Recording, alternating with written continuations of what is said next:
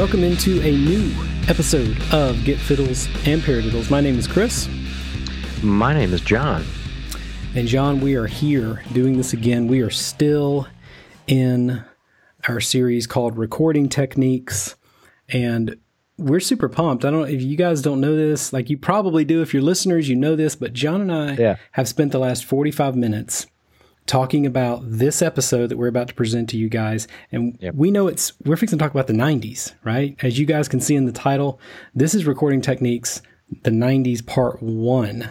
And the reason, the 60s was fine. The 70s, the 80s, these were all like, single episodes. But John and I are musically children of the 90s.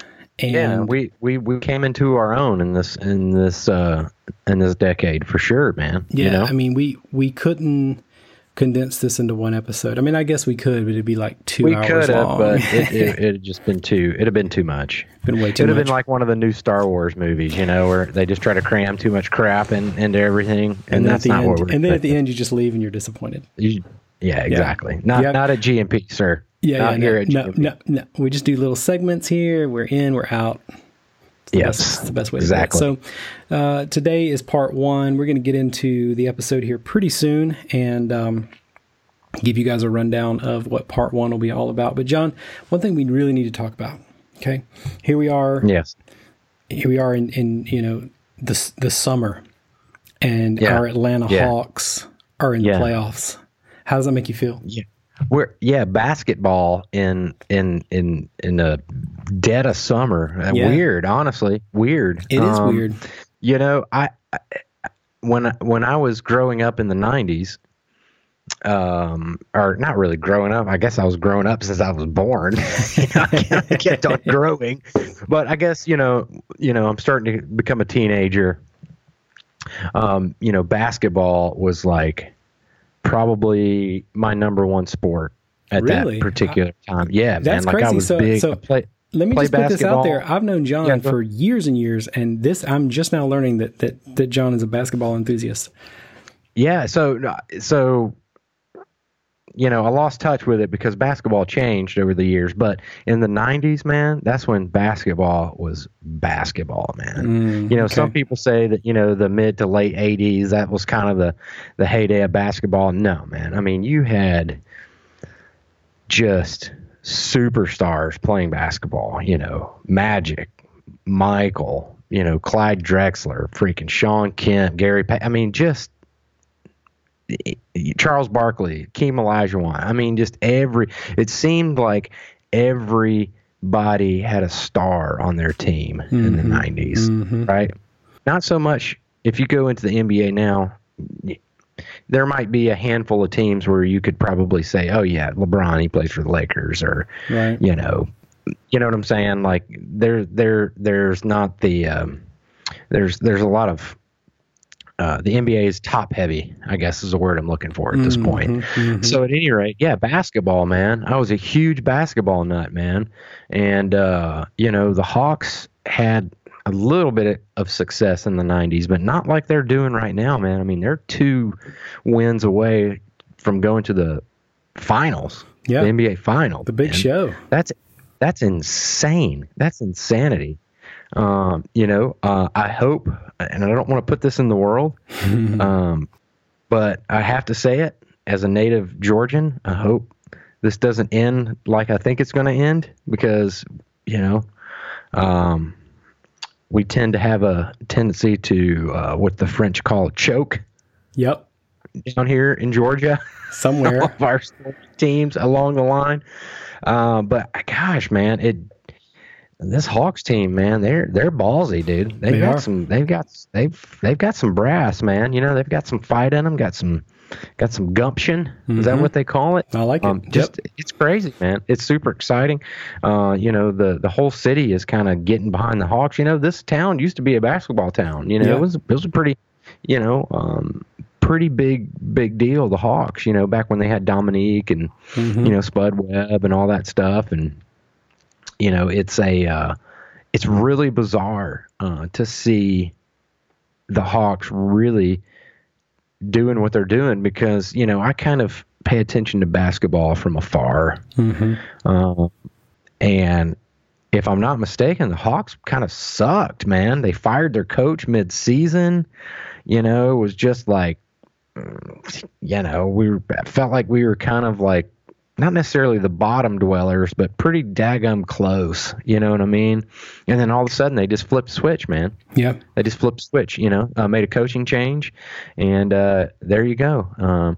Which gives me hope for my Falcons. Yeah, Falcons. Come on. Makes you wonder, man. It makes you really wonder. All of the pundits that say coaching doesn't matter in professional sports are full of doo-doo. Mm-hmm. Because it does. That is the difference in professional sportings is coaching. Mm-hmm. Putting your players in a position to be successful, right? That is what separates the cream of the crop from the from the driftwood, if you will. Mm-hmm. Yeah, Sorry to get on a diatribe. No, it's fine. I mean, there's so many people like myself. Like I'm a diehard baseball fan, and not just like an Atlanta Braves fan because we're here in Georgia, but baseball in general basically consumes my life for about 5 months. The last month is kind of like slowing down because football's about to start. So I don't really pay attention to basketball, but to see the Hawks come up like this, I've been watching a few games. I've been keeping an eye on it. Because as a Georgia sports fan, you just start to rally behind something, like you get man. pumped, You got to man. give me something, man. Give me a glimmer of hope, man. Give me something, man. Because I'm sorry, but I'm not a big soccer guy. I know our soccer team won a championship, but I'm just not there yet, Chris. Okay, I'm not there yet with the soccer. I just can't, man. I know the games, going to them live. They're cool. They're great. I totally respect the athletes because playing soccer, I have a good friend of mine who's a soccer player, and played it collegiately. And you have to be an athlete to play soccer, but man, it's like hockey, man. I can't do it, man. I can't get into it. Yeah. It just doesn't keep my attention. Yep. It probably has a lot to do with what you're raised. You and I were raised around baseball. We were raised around basketball. It is. And it's just ingrained in that youthful DNA of like, this is what sports looks like. We watched our fathers do it. We watched our grandfathers do it. Just the same for the people that are super into soccer. They probably have some kind of ties to it when they were younger. And if not, they probably stumbled upon it when they were still in kind of like adolescent years, developmental years. And that could be all the way up to 25 years old. So, yeah, it's definitely not something that I've actually gotten onto, either soccer nor hockey. Yeah, I mean, it's just you just can't do it. But yeah, I want one of our major, red, white, and blue sporting teams to come. The last championship was '95. The Braves, if I'm not mistaken, was it '95? Yeah, I mean, if we're talking baseball, football. Basketball, the holy trinity of sports here, right? It's referring to, right? No, all due respect to soccer, I don't wish it any ill will or anything like that. I don't want to alienate any of our listeners who are huge soccer fans. I hope you're not saying that. Just it's just what we were raised on, right? Just Absolutely. Like you said, it's kind of the environment. But yeah, it's super exciting. I'm hoping that the Hawks can. I don't know, man. I feel like if we can get to the finals, man, we got a shot, man. Yeah. We got a shot, dude. Yeah. And that's all. That's, and honestly, this is kind of, I'm going to get off on a slight tangent, but I'll keep it quick. My favorite sport is college football. I'm a huge Georgia Bulldog fan. That's always been my favorite sport.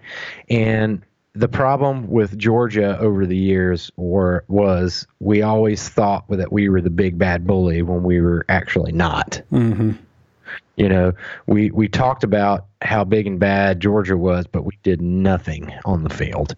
During the Mark Richt years, it was always, he had a run. He had a good 4, 5, 6 year run, and then after that, it was just diminishing returns. Mm-hmm. And now Georgia is relevant every year, and that's all. I just want a shot. Give me a shot, okay?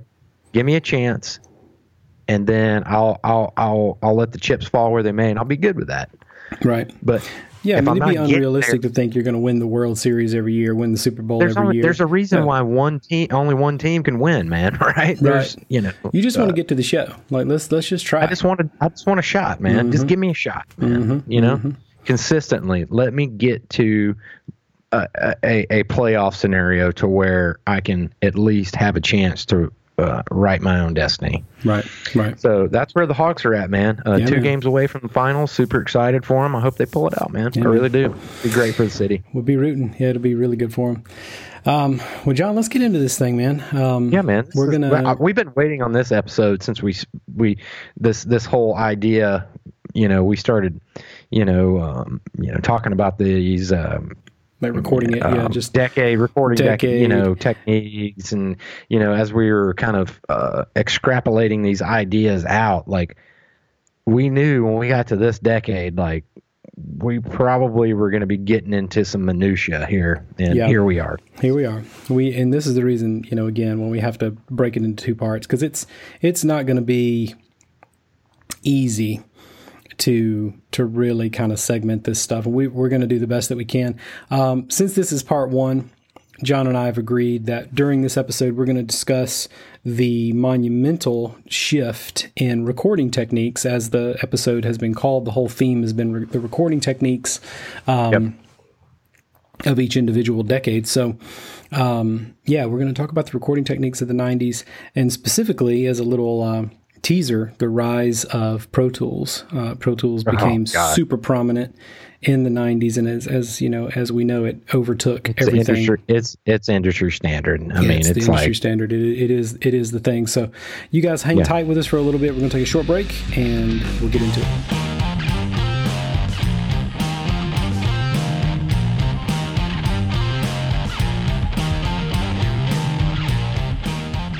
Okay, John, here we go. Part 1, recording techniques, 1990s. Yes. Indies. The first thing I think we have to talk about is home recording. This wasn't something that was possible in the 60s, the 70s, the 80s. In the 90s, the rise of home recording, which is something we take for granted now. I mean, you guys may not know this, but John and I, we actually record. Like, he'll send me riffs, I'll send him drum parts, and like just to have the ability for us to be able to record, whether it be an hour away from each other or maybe halfway around the world, I feel like we take it for granted a little bit because technology is what it is, and we take it for granted. But in the 80s, like technology, the end of the 80s, technology was becoming like more and more compact. It was becoming cheaper to mass produce. Yep. And because of this, it was kicking off like a home recording revolution, right?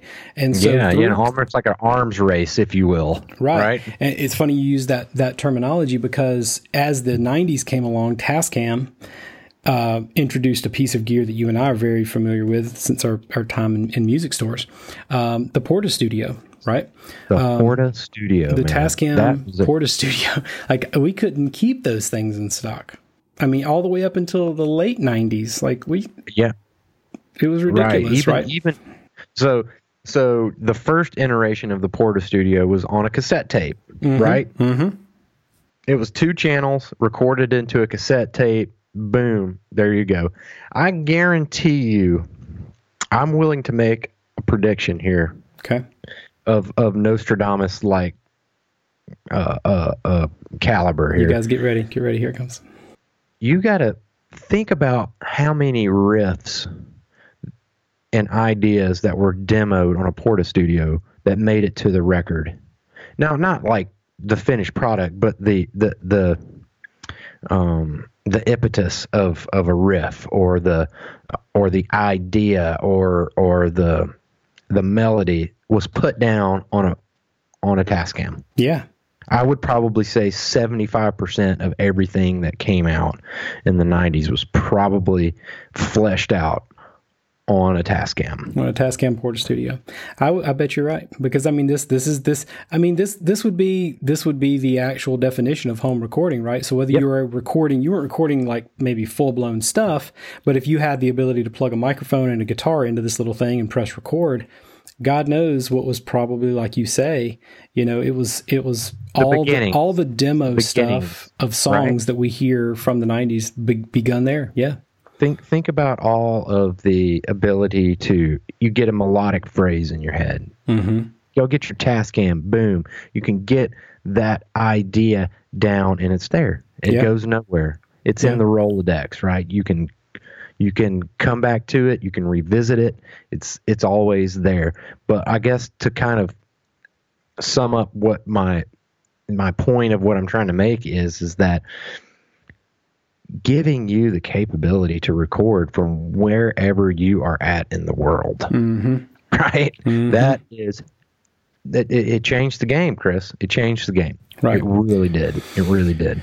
So that was like a big turning point. But as John and I started, kind of researching more and more of this stuff, and like, what was the difference between the 90s from the 80s? Because, we covered the differences from the 80s to the 70s. And it feels like if you were looking at a graph, there was a big spike in the 80s. And if that was a spike of maybe 100, the 90s was 1,000, right?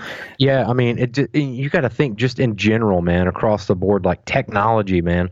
Like the advancements in technologies were, you were almost advancing 10 years in a month. Right. Right? You would go from literally one extreme to the other within 4 to 6 weeks. In the music industry, this was just, to me, a continuation of the start of the golden age of music. And I've talked about this in other podcasts. I think we're in another golden age of music right now. Where everything like technology is just, it's exponentially growing. Everything's getting smaller. There's more memory, things are getting faster. You know what I mean? Like it's just, everything's at your fingertips, just about. And the other thing is the affordability of this stuff. And I think that's probably where we need to touch base with as well, as like people can afford this stuff, right? The Jimmys and Joes, right? The garage banders, right? That don't have a record deal, right? That are just trying to make some CDs that they can sell at their show, right? All right. They have the capability of doing that at this point. Right. Now it's not cheap, but you can make it happen. You know what I'm saying? Like you can make it happen. So I just think the technological advancements was happening so rapidly, man. Like it was just blowing people out of the water with what they could do and what they had access to. Yep. Big difference. While we're kind of talking about home recording, one of the things that definitely popped out in the early 90s, and when I say early, I feel like we have to kind of define that, John. Early 90s would be anywhere from like 1990 to 1994. From 95 on, we see a massive shift, and that shift was Pro Tools, and we'll get to that. So when we say early 90s, we mean 90 to like 94. So think about the albums that if some of you are listeners that, were influenced by 90s, like John and I were. Some of the biggest albums that influenced me and influenced John were probably before 1995. Many of them were after it too. So you have to think about like the way those things were recorded, right? But one of the things that really stood out to me was that if we're staying in the home recording range, if we're staying in the early 90s range, and I didn't even realize this, was that Line 6 introduced a product called the Pod. And when they dropped that on the consumer market, not only like the Tascam Portastudio making it super easy to get those ideas down quickly. Yeah. Now you had a piece of gear that you didn't have to have all the amps and all of the cabinets and all of these things like this. All the effects. Was modeling this stuff, right? I can't speak to it very clearly, but I know that John can. So John, tell me about your impressions of the Line 6 Pod when it first came out. Yeah, this was kind of like the I'm trying to think of the right phrase or so everything that you said, it started to, it started to bleed into every aspect of music. With respect to the Line 6 Pod, you are able to basically conjure up all of these different sounds without having to have any of the physical gear, right? Like, you don't need a 100-watt amp because there's a 100-watt amp modeled inside of the pod, right? You don't need to bring these refrigerator racks of effects, right? Because it's all in a pod. If you're just going to do a quick 2-song freaking jingle, okay? You know, what I think for me now it's still super primitive, even though it's groundbreaking. Like it's still pretty primitive. Mm-hmm. You know, it's still the functionality of it, as far the tweakability, I guess, was still pretty primitive, but the concept laid a foundation that literally completely started another arms race in the guitar business. Okay, you got to think about, in the 90s, as a guitarist, you have all of this technology coming out. So you've got all of the effects pedals that are starting to come, the different unique effects pedals that are being manufactured, all of the this was the start of the boutique amplifier. You know, you've got all of these different technological advancements working its way into the guitar field, into the guitar player's atmosphere, right? Mm-hmm. And then this little thing that's literally looks like a kidney bean that has everything right there at your fingertips. You know, fast forward, 25 years later, in Line 6 you get to the Helix, which is completely changed the game for guitar players. Right. But that thing right there, at the time, everybody, even myself included, it was just like, this is garbage. Nobody's gonna. This is not gonna work. Right. Okay? Right. This is not gonna work. This is cute. Okay, it's cute. It's really nice. Look at that. But man, was I wrong on that? You know. Well, I can remember, the times at the music store, just like you're saying, it was not taken seriously. Like, the people that worked there, like, we sold the crap out of them because people, it was marketed well. The Guitar World magazine was doing a great job marketing that thing, man. And your Line 6 reps would come up in there and they would be shaking hands and, like, blowing the product up, and we sold the crap out of them. But I mean, at the heart of things, I remember those guys being like, this is trash. Like, this is really garbage. No, you would. And the pros, you never saw Jimmy Page with a Line 6 kidney bean. Exactly. Saying now, and actually, that may be an actual quote from, like, one of the salespeople in the guitar department. For real. Jimmy Page didn't use it. I'm not going to use it. I don't think I've seen a kidney bean on Led Zeppelin physical graffiti. I don't need it. Exactly. So, exactly. But yeah, it was, amongst the guitar professional community, it was not taken seriously, man. It just wasn't. Like I said, it was cute, and it in the back of the guitar player's mind, it made you think, wow, wonder where this could really go in, say, 10 more years. Mm-hmm.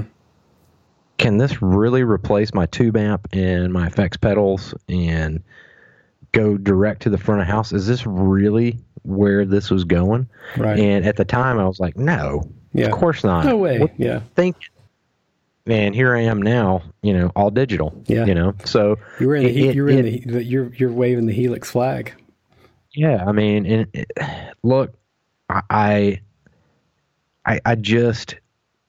can't believe it's like the guy that bottled water, man. You know what I mean? Like, why can't I think of something like that? You know what I mean? Like, digitally recreating analog things with ones and zeros. You know, I mean, obviously I'm not smart. I don't know how to code or anything like that, but man, it's freaking genius, man. Yeah. Having all that stuff at your fingertips. Because you got to think, man, by the time you plug in that kidney bean into this badass SSL console or Neve console, and you know, a little tweak here, a little tweak there, a little compression there, dude, you won't be able to tell the damn difference, man. You're right. You're right. And that's that piece of gear for the guitar player, unbeknownst to guitar players, changed the game of guitar playing, but it really didn't take hold until decades later. But that thing right there, that freaking kidney bean, man, was the start of an arms race in the guitar world. It really was. It really was. Well, another thing that John actually brought up to me as we're moving through like recording techniques, something that I didn't actually research that well until John said something about it, was Tascam with their Porta Studio. Alesis was the company that was pushing something called ADAT, A-D-A-T. Oh, buddy, the ADATs, man. Mm-hmm. Holy cow. I didn't realize ADAT basically lived and died in the 90s like that fast. But that goes to show you, though, just like you said, technology was moving so fast that this seemed like a great idea, but it was killed quickly by Pro Tools. Yeah, I mean, because it was the perfect storm for out with the old, in with the new. Mm-hmm. You had technology advancing so rapidly.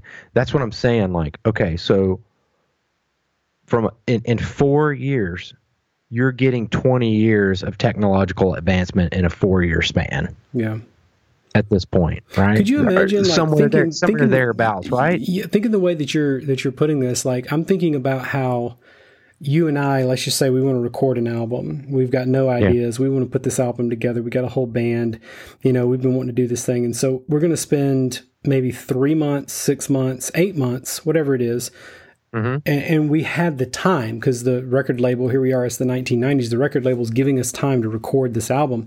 So we choose to go into a studio, we write, we demo, and we start to record. Meanwhile, technology is moving around us so fast. How do you decide on a medium to put it down on? You know what I mean? Like, what is the best? What is the worst? What should you do? I mean, I can only imagine the decisions had to be led by the producer and only the producer. It was. Yeah, the higher-ups were, you follow the money, just like with anything in life, man. You follow the money. That's where you'll find that's where the truth lies, right? Mm-hmm. So in terms of the ADAT, what made it so appealing was the idea of you can still get multi-track recording. Like, you could daisy chain these ADAT recorders together, right? You didn't have to you weren't limited to just one. Well, I read that you could daisy chain up to 16 together, and each one could do 8 tracks. eight tracks. You know what I'm saying? So, I mean, there's some huge records. I mean, like Alanis Morissette's "Jagged Little Pill" is done on freaking ADAT. Probably the biggest record from the 90s, yeah. That thing probably sold, I don't know, 15, 20 million records. Okay, but that was the swan song for tape. Okay, mm-hmm. That was it. Like that was the swan song. That was it, man. Once technology got to the point of Pro Tools, it was never the same. Like, there was no going back, man. It was out with the old, in with the new. Yep. So anyway, we won't spend much time with ADAT because ADAT didn't spend much time with us. No, it really didn't. Yep. I mean, and there's tons of cool information online about ADATs, and they definitely have a thing to them, man. There's a fidelity to them. Mm-hmm. And I mean, hell, you can go on Reverb and get an ADAT for like $100, man. You know what I mean? And it's they have a thing to them, but they're still tape. They're still temperamental. They're hard to maintain. They're hard to store. They're hard to keep. It wasn't a viable solution going forward for the future of music. And it literally, as fast as it came in, it went out just as fast. Yeah. Well, the thing that replaced it was Pro Tools. Thing to note, ADAT kind of faded around 95, and it was also around 95 that Pro Tools was fully realized. So one thing I'd like to take a second and do, John, is kind of give a little bit of a backstory for Pro Tools. Some people may not know this. Yeah. I personally did not know this. I mean, obviously software takes a lot of, it takes on a lot of shapes and forms before it gets to its final version. So I want to read something really quickly. I'm just going to kind of take a little tangent here and give you guys kind of a background on Pro Tools. Pro Tools didn't start out as Pro Tools, so it was called Sound Tools to begin with. It was the precursor to Pro Tools. It was introduced at the NAMM show in 1989, and Pro Tools was a workstation running something called the Sound Designer 2 software. So this was the software that was like behind it all. And this was the beginning of the DAW right here. Okay, right. This was the beginning of digital audio workstations right here. Go ahead. Sorry, right, Chris. and it says so. Sound Designer 2 basically laid the groundwork for DAWs, as you're saying, and it did it. This is what's mind blowing. It did it with 2 tracks available for recording. So prior to this existing software, any software that existed before Sound Tools would only have 1 track. So for it to have 2 tracks was like, oh my God, software that can record 2 tracks. Meanwhile, at this same time, 1989, 1990, 1991, we have, of course, typical analog recording that's happening with 24, 48, whatever, and ADAT, machines that are recording hundreds of tracks. These digital things are only, it was mind-blowing for them to be able to record 2 tracks, right? Yep. So 2 years later, this is like the big leap. In 1991, let's put a pin in that and think about all the albums that came out in 1991. Yeah. As Pro Tools is about to make its giant change here. Sound Tools would evolve into Pro Tools software platform, the first true DAW. Slowly, Pro Tools would creep into the studio, not as a revolutionary new platform, but as a new tool in the production process. So this was probably seen almost like a Line 6 pod. It was something extra. It wasn't the main focus, but it was extra. It was extra, right? Mm-hmm. It was just like it was a tool in the toolbox, right? Mm-hmm. If you're a drummer, it's like having different snares, right? Right. If you're a bass player, it's like having a 4-string or a 5-string. If you're a guitar player, it's like having 3 guitars, and each guitar has a different tuning. It's a tool. It's a mechanism, right? Right. And it just changed the game, man. It brought the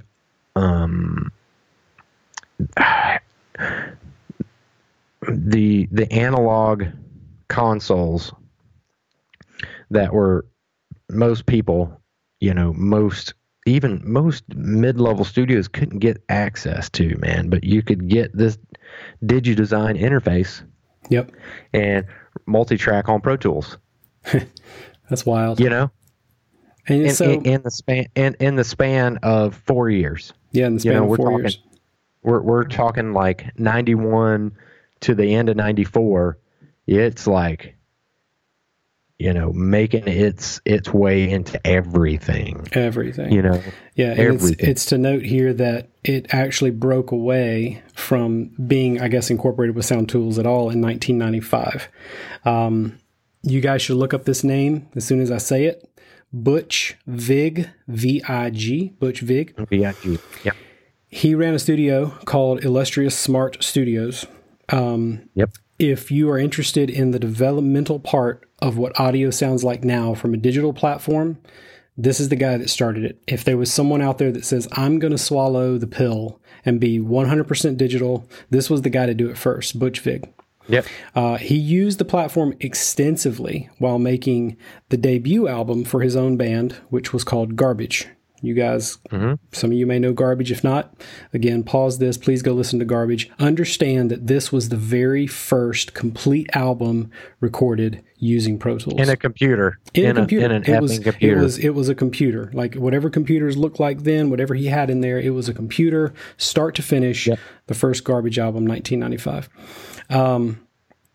Beck's album Odelay from 96 was a pretty big one as well. And if you know a song called Living La Vida Loca by Ricky Martin, this was the first. Yeah, you may have heard of it. This is the first #1 single to have ever been used using Pro Tools.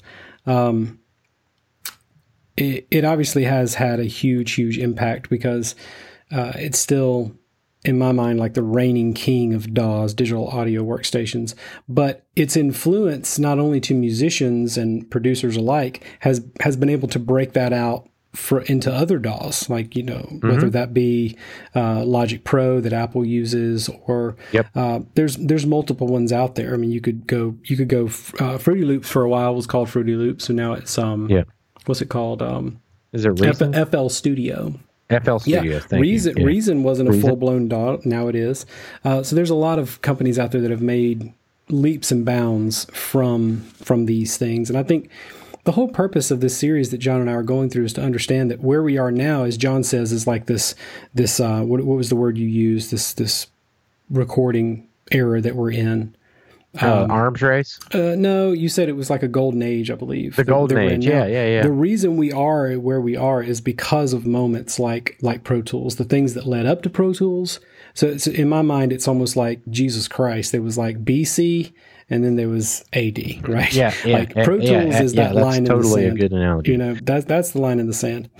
Yeah, and you got to think too, man. Like the old saying, necessity is the mother of invention, I believe is the phrase. You can trace back the actual the beginning and the end of a lot of things to Pro Tools. The beginning and the end of analog, the beginning and the end of record companies, right? Because think about the recording budgets going from the 80s to the 90s to the 2000s. Like, it's on the decline. Yep. Right? Because everything is so much cheaper to do. You've got, the start of streaming, Napster's coming in. You've got file sharing that's going on. Everything. It's like a snowball effect, man. It's like the dominoes, right? You dump one domino over, and then it just creates a chain reaction, and it sets off an entire wildfire in the music industry, man, across the spectrum, man. It's crazy. To that point, think about it. Yeah, to that point, think about this. This is actually noted in a couple of things when you and I were kind of setting this up. Is that something like Pro Tools eventually became, for every version that they add to it, there's another feature and another feature and another feature. And one of the ones that's pointed out is that it allowed you to use effect plugins, right? Think about how we use plugins now as almost as if it's like, just a switch that we flip. We want some compressor, grab a compressor plugin, or grab this effects thing, or maybe grab that EQ plugin. Yep. But when plugins came out, one of the first ones, which it's funny now because it's still used, just right there in tandem with Pro Tools, was Antares Auto-Tune, which came out in the early 90s, right? Auto-Tune. And the first song, this would be a great trivia question. What was the first song to use Auto-Tune? Cher's 1998 hit Believe. I mean, you think about it. If you go back and listen to that song, obviously everybody knows what Auto-Tune is now, but like it is like the star of the show. Yeah. It's not Cher's vocal. I mean, obviously, look, I hope I'm not offending any Cher fans if you're listeners, but when I listen to that track, that's the first thing that I noticed is like, damn, the Auto-Tune is at 100% wet. You know what I'm saying? They were using that because it was like, this is a new thing. We got to be the first ones to try this thing out, right? Right. And if you're going to do it, they were liberal. If you're going to do it, if you're going to do it, you may as well go balls deep. Okay, let's do this thing. Yep. Okay, yep. and they did. But yeah, man, I mean, just that the ability. Just think about. If you had a time machine and you were able to go back to like the early, 80s to some of those huge pop records, like, Michael Jackson's Thriller, and you're like, oh, let's auto-tune. No, there was no auto-tune. Like those cats recording those vocals, they were in tune, or they kept doing it until they got the right tape. Right. Or until they ran out of freaking tape in the studio. But that's what I'm saying. Like, you don't have to be perfect in the studio anymore, right? Those days are over. You can fix that. You can copy and paste, and you can, everything gets put on the grid. Yep. Right. Yep. This is where the grid comes in. This is the beginning of the grid. Yep. The grid, right? But you still had the best of both worlds. Don't get me wrong. You still had a lot of guys that were using Pro Tools as like a tape machine, and they were recording everything through their analog preamps and into their analog mixing console consoles to the Pro Tools multitrack, then playing back track for track into the analog console for mixing. So they would record into Pro Tools, do all their multitracks into Pro Tools, send all the Pro Tools files back into the analog console so they can mix, right? I know you guys can't see. I know you guys can't see this, but I am literally smiling and shaking my head as John, just thinking about the amount of work that would go into this. Yeah, man. This literally was a God. I couldn't imagine being an engineer back then, and I'd be crapping in my pants, man. Like it was so exciting, man, because literally everything's at your fingertips. Right. You know, it's just all right there, and to be able to be in a time and space where that is coming to fruition is just had to be the bee's knees, man. It must have been.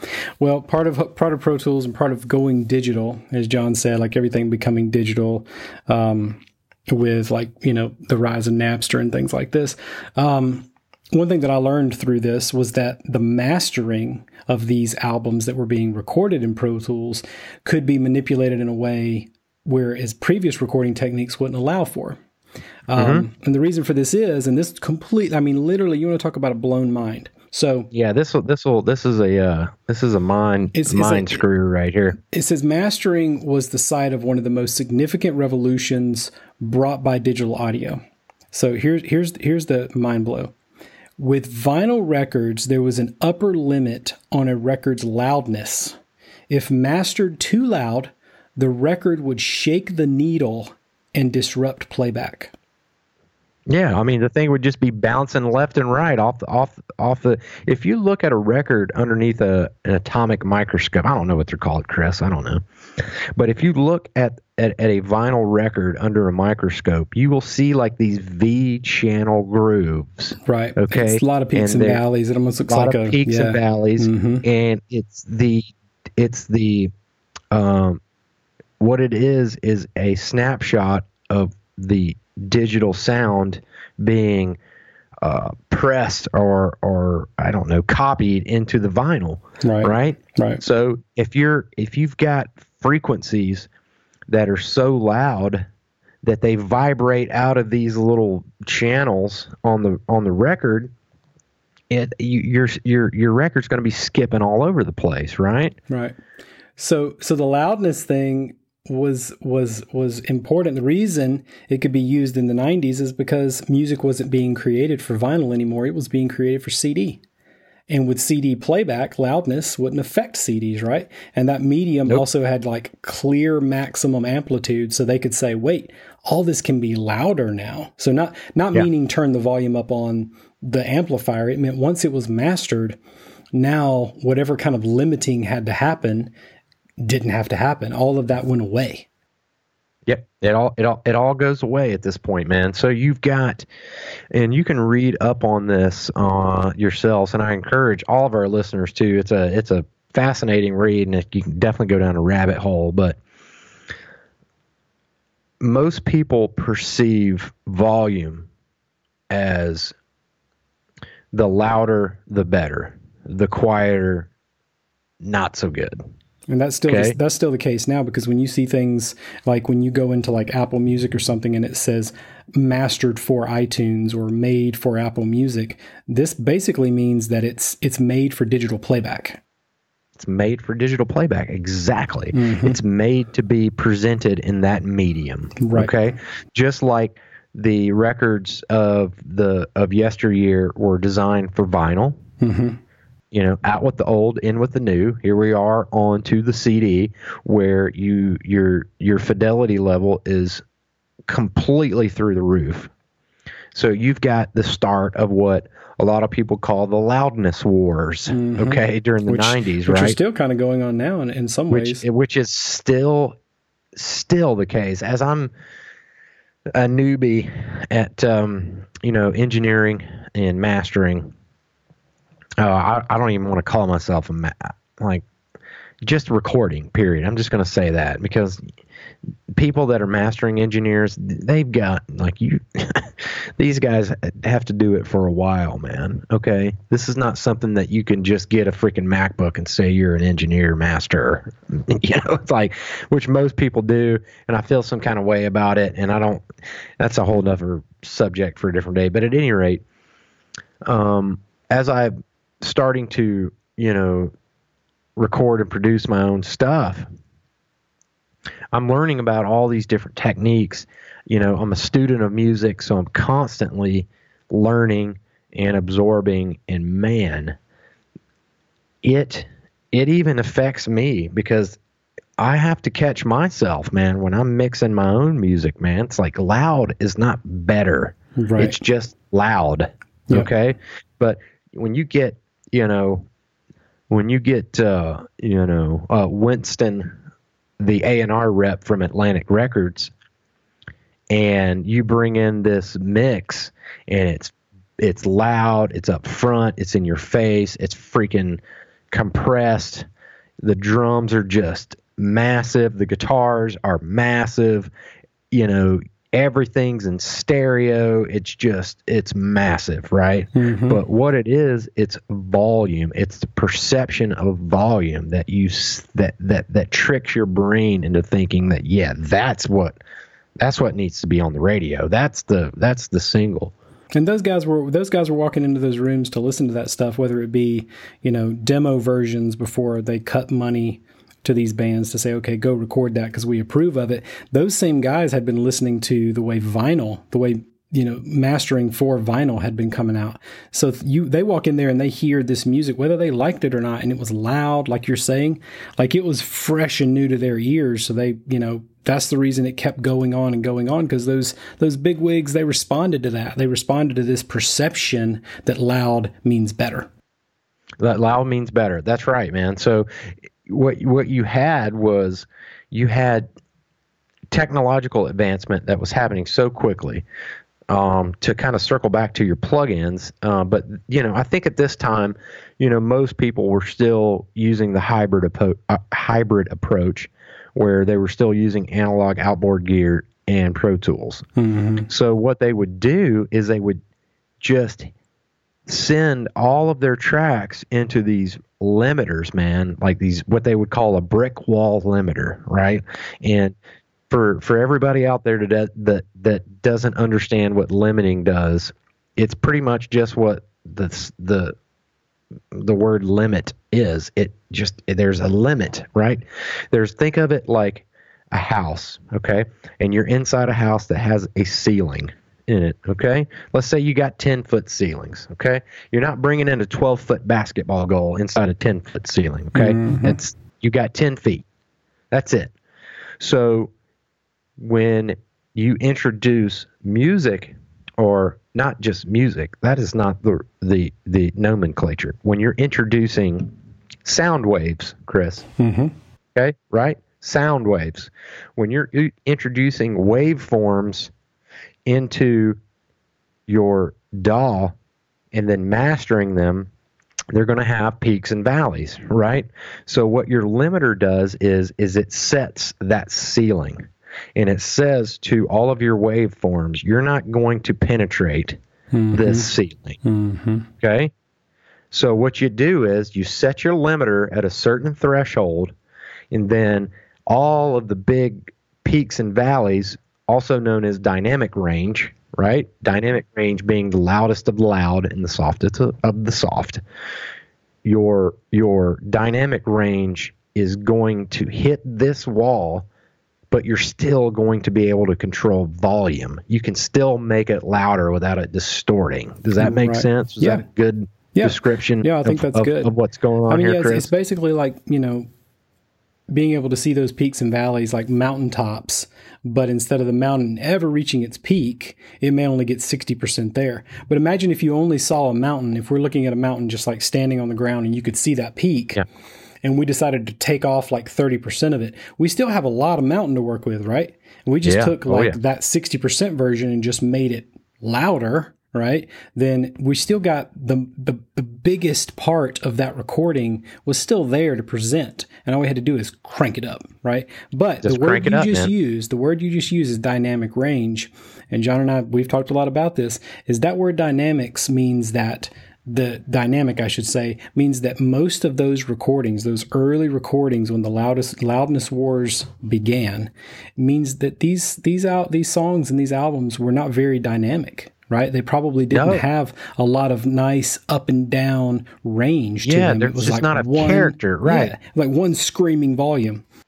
Right. So if you go back and just to kind of circle back to the 80s a little bit, if you think about the recording, think about like the biggest pop hits. And you got to kind of, if you have a home studio at home, you can kind of put your producer engineer cap on.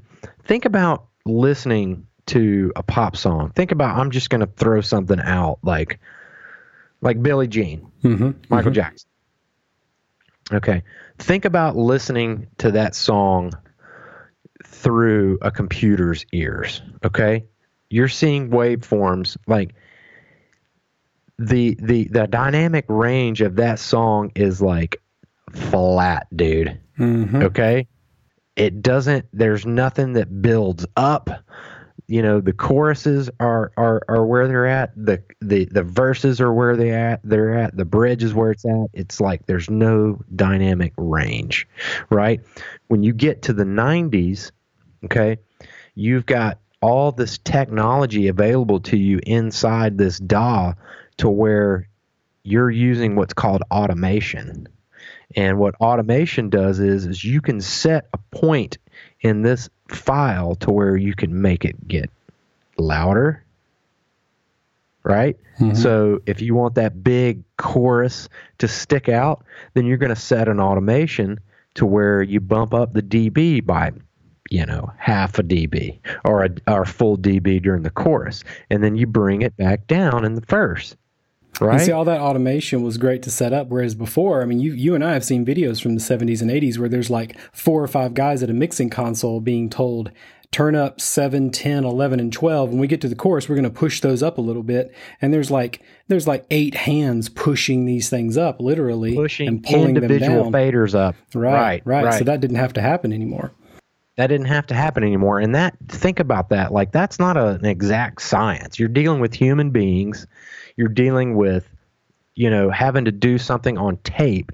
And then if you don't get it right on tape, you got to cut the freaking tape up, splice it up, redo it. I mean, it's just, they did it, obviously, because there's great records that, just, they made it work. But the dynamic range of songs from the 80s and the dynamic, and I guess this kind of, I would feel comfortable saying across pretty much all genres of music, going from the 80s to the 90s, like the dynamic range of songs and records across genres was completely different. It was, like I said, use Billie Jean. Everything, when you listen to it, like it's all just, it's flat, right? All the volumes sound the same. Nothing gets louder during the chorus or the verse. The drums don't come up during the chorus. You know what I'm saying? Yep. Right? Yep. Does that make sense? Yeah, I mean, all that too, that was the 80s. I mean, that was 80s stuff. Like, that would have been probably, I'm sure the contributing factor was that it was a drum machine, right? There's no human thing. There was some synthesizers kind of thing going on there. And some of that was probably programmed in, however, especially the drum machine part. So that never would have felt like it would have come up anyway, right? So that's to even like give that a drum machine and say, hey, we're hoping for some life or some humanized part of this. That was an 80s thing where they're dealing with like, how do we humanize a drum machine? Which probably made those complications come into the production and into the mixing and mastering portion of it. Right. And that's the thing too, when you get just and I don't want to, spoil the next episode, but like think about some of the rock records that came out, like especially like the alternative rock, like your Pearl Jams and your Rage Against the Machines. Think about how massive the drum sounds were. Think about how massive the choruses were. Yeah. Right? Think about how just big and massive these hit pop songs were starting to become in the 90s, like Livin' La Vida Loca. Yeah. Okay? Yeah. Okay, listen to that song. Even if you can't stand Ricky Martin, listen to that song. And don't tell me that by the time you get to the chorus, you're not tapping your foot. Right. Okay, and there's a reason you're tapping your foot is because they're probably riding automation, and everything in the chorus comes up a little bit, gets a little louder, right? Gets a little more exciting, right? It builds up. It's building up into this chorus, and then you get to the verse, and it kind of settles back down. Then it builds up into another chorus, right? That's what the digital audio workstation in Pro Tools allowed you to do, is be able to manipulate every aspect of these waveforms, man, from soup to nuts, man. Yeah. And it was just changed the game, and we're still, it's like equal temperament. That's the tuning system that we still use to this day that freaking Mozart created back in whenever. Okay. So some things are just so good that, it's hard to move past it. Yep. And that's where we're at right now, man. I would say not even most, all major studios are using a hybrid approach. They have an analog mixing desk and they have a Pro Tools rig. Mm-hmm. Everything's being multi-tracked into Pro Tools, and then it's being fed back out of Pro Tools into their analog consoles so they can mix in the analog console, and they can apply plugins digitally as well. So you get the best of both worlds. You get all this analog outboard gear, you get the plugins digitally, and most times now, man, like the plugins are just as good as the analog outboard gear. I mean, and I'm not just saying this because I'm poor and I can't afford a lot of this stuff. I mean, like a lot of these people that have this expensive analog outboard gear, they're using plugins because it's workflow, man. They don't have time to go back there and tweak knobs. They can save a preset, store it, recall it, boom, you're moving to the next track or you're moving to the next session, right? Because that's what it's about. Time is money at this point. So just the ability to make things loud is a game changer, and they're still doing it to this day, Chris. Yep, still doing everything, man. Everything is just, it's all super squashed and loud, right? There are exceptions, obviously, but most of everything that you're hearing on the radio is super squashed and loud. And super loud. Super loud. Well, all this is super fascinating to me. The 90s, I think, since it was such a turning point. We can go on for days and years about the 90s, but man, this was the start of the new normal. Yep. In the music industry. Yep. And 95 and onward. Which is wild, right? I mean, you think about that, we're closing in on 30 years of similar type of recording techniques. So John and I thought about this episode knowing that we would reach probably easily an hour talking about just the impact of the recording techniques of the 90s, and we've probably achieved that. Yeah, we try to keep this 30, 40 minutes, and it's just, it's hard, man, 'cause there's so much meat on this bone, man. The 90s is just, it's a lot to chew. So to tease our next episode, which will be part 2 of this, John and I are going to take some time and explore the albums that were massive in the 90s. We're going to cover a lot of those 90s albums, whether they influenced us or not, just how impactful they were from rock to metal, pop, maybe even some country. I'm sure 90s country was pretty huge. 90s country was the golden age of country, if you ask me. I mean, that was the last,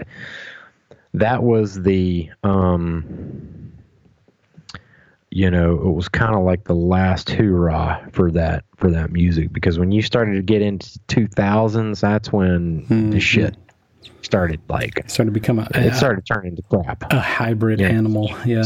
Yeah, excuse my French. You know, it just completely shifted. And I guess, you know, all genres of music do it to a certain degree, don't they, Chris? I mean, sure. Yeah. I think that genres do. The artists that are best, that have like staying power, are the ones that will shift, you know, things like the Rolling Stones or David Bowie, you know, like artists like that would shift. But there's even some modern artists that do it as well. You know, they shift along and kind of go with the times.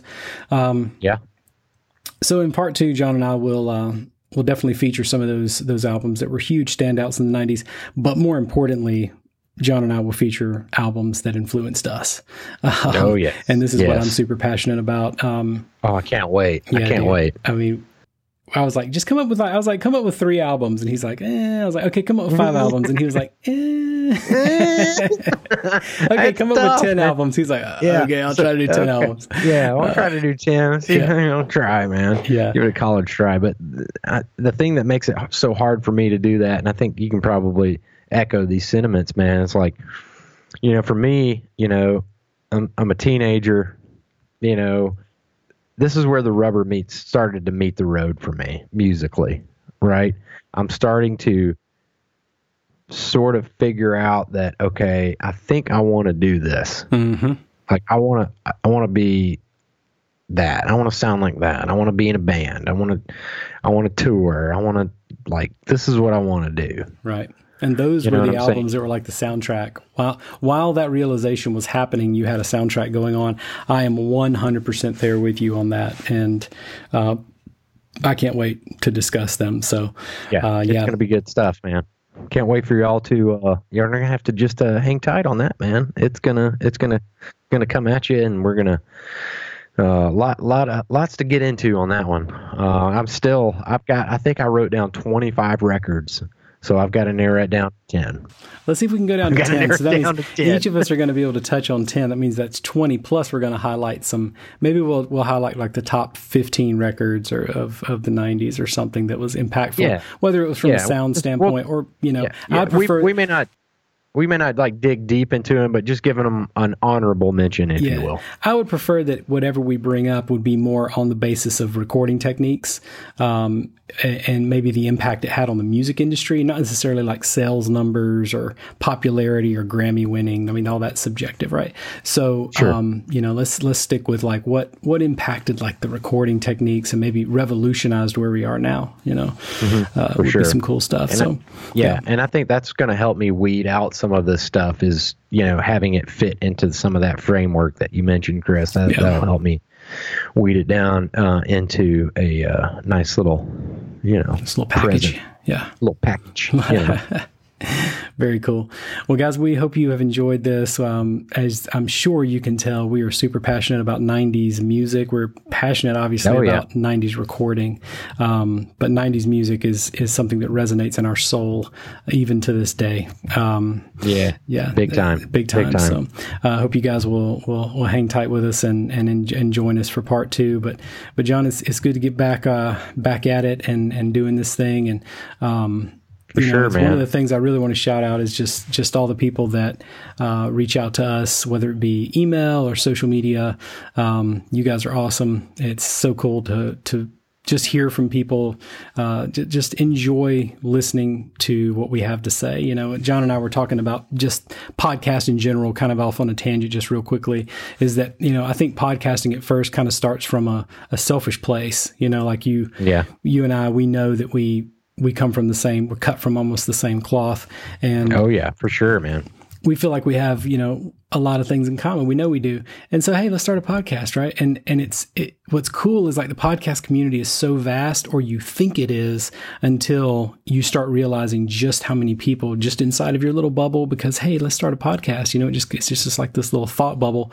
Let's start a podcast. And then all of a sudden these people gravitate towards it. It's so cool how the internet works and just technology is. It is. Internet's cool, man. I mean, I never, you know, when I was conjuring up this idea, I was like, man, I had it in the back of my mind. I was like, Nobody gives a shit what we're talking about. You know what I mean? Yeah. And it's just not true, man. People, love content creators, man. This is just the new television for people, man. For sure. Okay. Yeah. Yeah. It is. And definitely stay engaged with us. Yeah, man. Hit us up on social media if you have anything that you want us to kind of,